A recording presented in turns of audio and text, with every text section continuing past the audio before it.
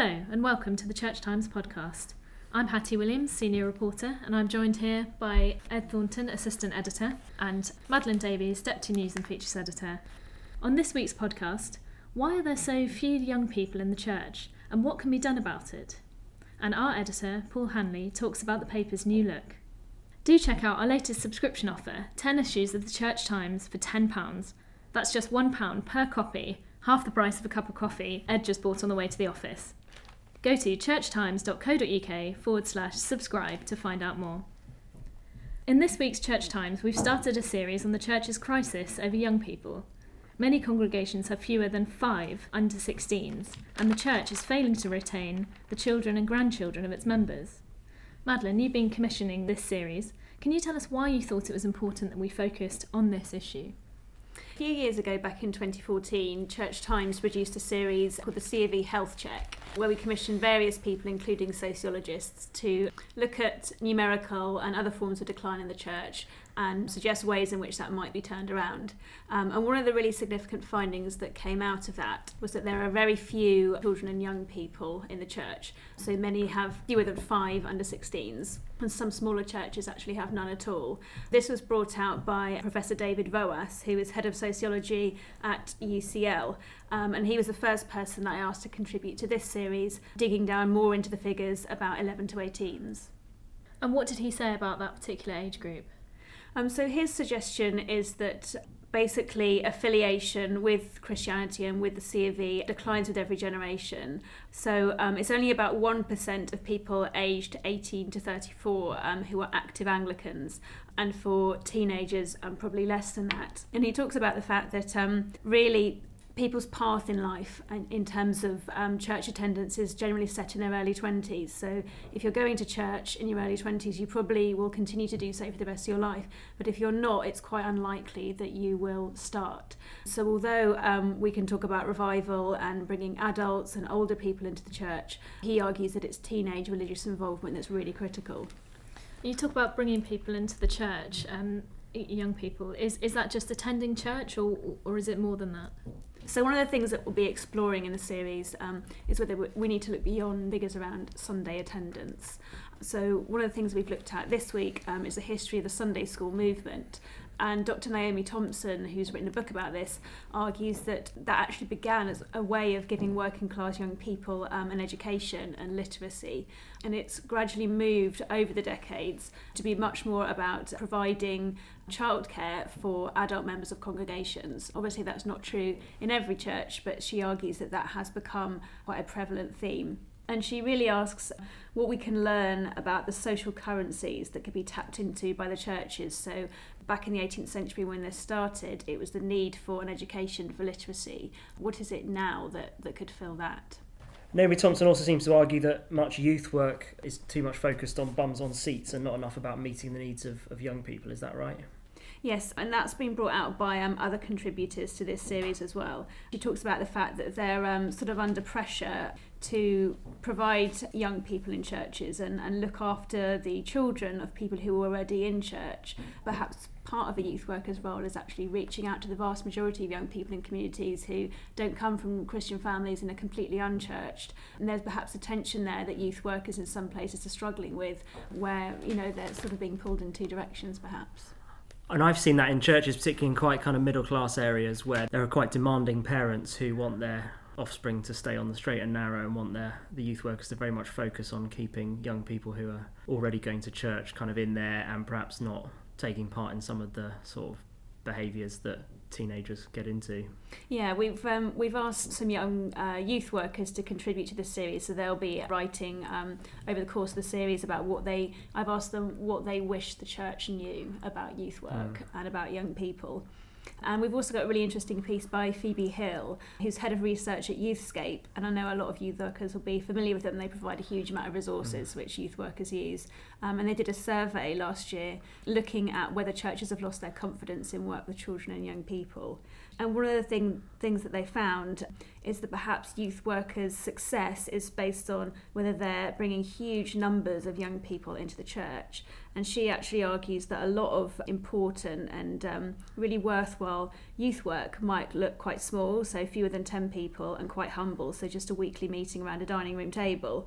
And she says, it's these humble acts of sharing, of loving and being with young people which have proved effective in many young people's lives, and certainly my own journey of faith.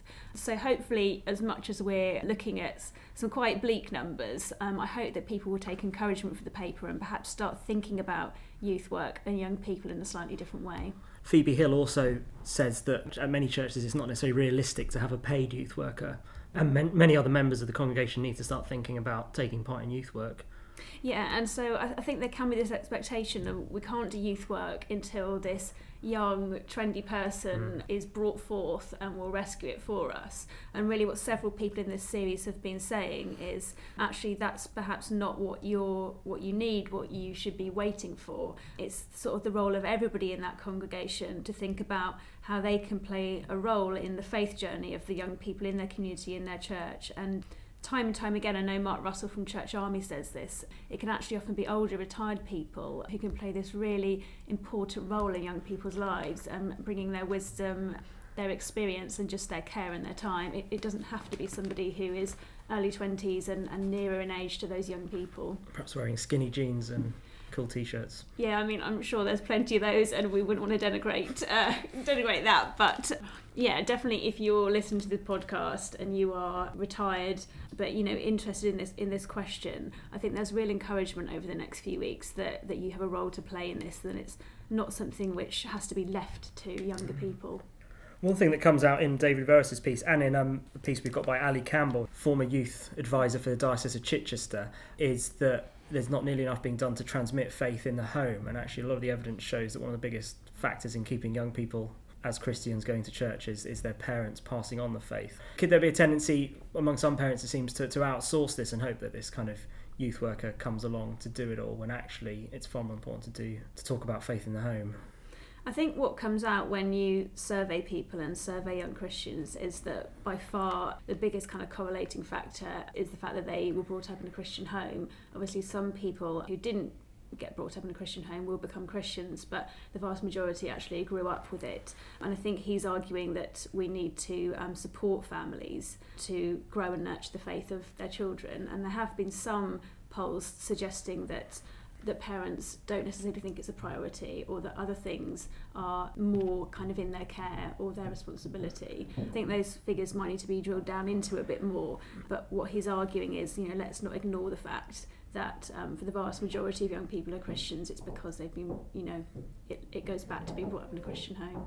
I mean, Ali Campbell says that the national church is neglecting this. He asks, why aren't the archbishops talking more about it? Why isn't there a lead bishop for faith transmission? Why isn't the synod debating it with some urgency? There's lots of talk about, you've got the evangelism task group, you've got setting God's people free, which doesn't really talk about this. So he thinks this is an area which needs massive national attention. I know when there was a poll finding which suggested that Christians didn't see it as very important that they pass on the faith. I know Justin Welby commented on that and was very concerned about that finding, so I don't think it's kind of entirely off the agenda. But I think Ali does raise some really interesting points about exactly how it is that we work alongside families. There is a bishop for children and young people and the Bishop of Durham, so perhaps that would fall within his remit. And I suppose there are sort of various ways, including Messy Church and the fact that we have diocesan youth advisors who perhaps also would see that as part of their role. Do you think the drive towards digital evangelism is kind of part of that attempt to draw in young people, because the digital age is so important and it's so defining of young people, that actually these kind of videos that the CRV are doing, their new website, all of that kind of thing, social media, is that helping, do you think? Yeah, and that has been raised in Synod when there's been evangelism debates. That is sort of faithfully brought up in every debate, is this question. And obviously there has been a huge investment at Church House in digital media. We will have a piece later down the line from Mary Hawes, who's at Church House, kind of leading on young people, and she'll write about initiatives including the appointment of a youth evangelism officer and other things that are happening at a sort of a central top level that would perhaps demonstrate that the church as an institution, the national church, is grappling with this. Let's just have a think about what stood out for us in this week's paper. Ed, have you got any thoughts? Yes, I enjoyed a book review by our old friend Malcolm Doney on a book by Rebecca Stott called In the Days of Rain, A Daughter, a Father, a Cult. I heard Rebecca Stott talk about this on Front Row last week and was really interested to hear about it. The book is about her growing up in the Exclusive Brethren, which is originally a patriarchal fundamentalist sect dissenting from the Anglican Church in the early 19th century. It was good having Malcolm do this review because he grew up in the Open Brethren, which was no cinema, no dancing, and women kept silent, but he describes this as milk and water liberals compared with the exclusives, for whom even the Open Brethren were anathema. It seems a really fascinating story, and it's a book I think I'll try to read. I listened to Oprah Winfrey's amazing Golden Globe speech last night, and I was really interested in a column by our columnist Paul Handley, which is entitled Don't Dismiss an Oprah Presidency. We have a very good leader column this week on spiritual abuse, which has been quite a hot topic in the news this week after we, in fact, broke the story about a vicar who was convicted of spiritual abuse in the first case of its kind. I recommend you read both that story and also some figures that came out at the same time, suggesting that 2/3 of Christians have experienced some form of spiritual abuse. So do have a read into those. So readers may have noticed that the Church Times has a new look this week. We've redesigned the paper. I'm with the editor, Paul Handley. Paul, can you just talk us through some of the changes and why we've done this? Yeah, I'm always slightly wary about design things because it's important to us and it takes a lot of time and a lot of effort and we put lots of energy into it. But in the end, it's the content that people are interested in. So I hope this isn't too self-indulgent to talk about it even, but the paper has looked the same for more than 10 years, and like fashion in clothing, fashion in newspapers, magazines, in print does change, and so the old layout, nobody complained about it. It was very comfortable. It's like wearing an old piece of clothing, really. It fitted us. We could do a lot of the work automatically, and it had scope to make things look exciting sometimes. Well, not exactly dull. That's the opposite. But nonetheless, it does no harm to give the paper a shakedown. We've gone on a slightly different size paper, which is more standard now, becoming more standard. It's roughly the same size as the Times, and of course, from Monday, the Guardian. Since the paper was getting slightly smaller, we needed to save some space in different ways so that we get as many words in as we could. So we've done that.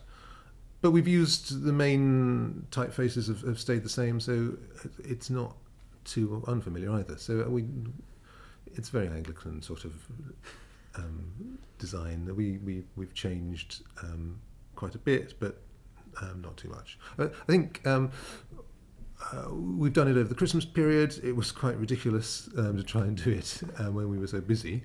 The colleagues in the design department have been fantastic to get it done in that time. What's missed, I think, is rethinking some of the contents. So we hope over the next few months to be revamping a bit of that as well, because it does the paper no harm to be rethought. Are there any particular sections you think have improved as a result of the redesign, or just read a bit better? I mean, the plan is that the paper is bright and readable. That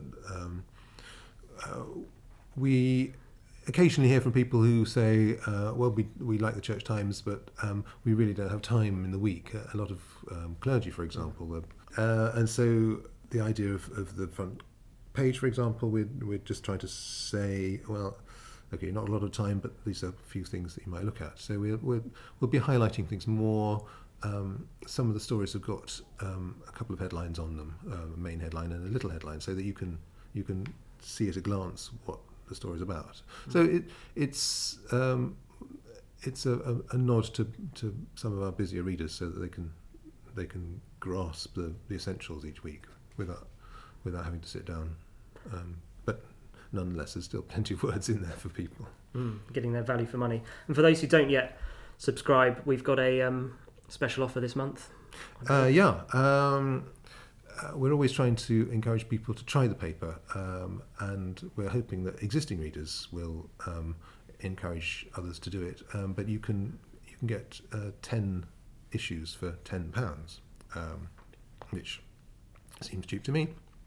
It's very good. And also 30 articles free on the website for this month. One of the ways people get to know the paper is through sharing on social media. So we've opened up the website some more. We normally restrict people to 7 articles a month. Now it's 30 for the time being, and we just want people to share stuff. That's it for this week's episode of the Church Times podcast. You can find lots more news, analysis, comment and book reviews on our website, www.churchtimes.co.uk. If you're not yet a subscriber, why not take a look at our latest introductory offer? 1 month of our digital package and 5 issues of the paper for just £5. Go to www.churchtimes.co.uk/subscribe. The music, as always, was by Sought After Sounds. Don't forget to tune in next Friday for our next episode, and thanks for listening.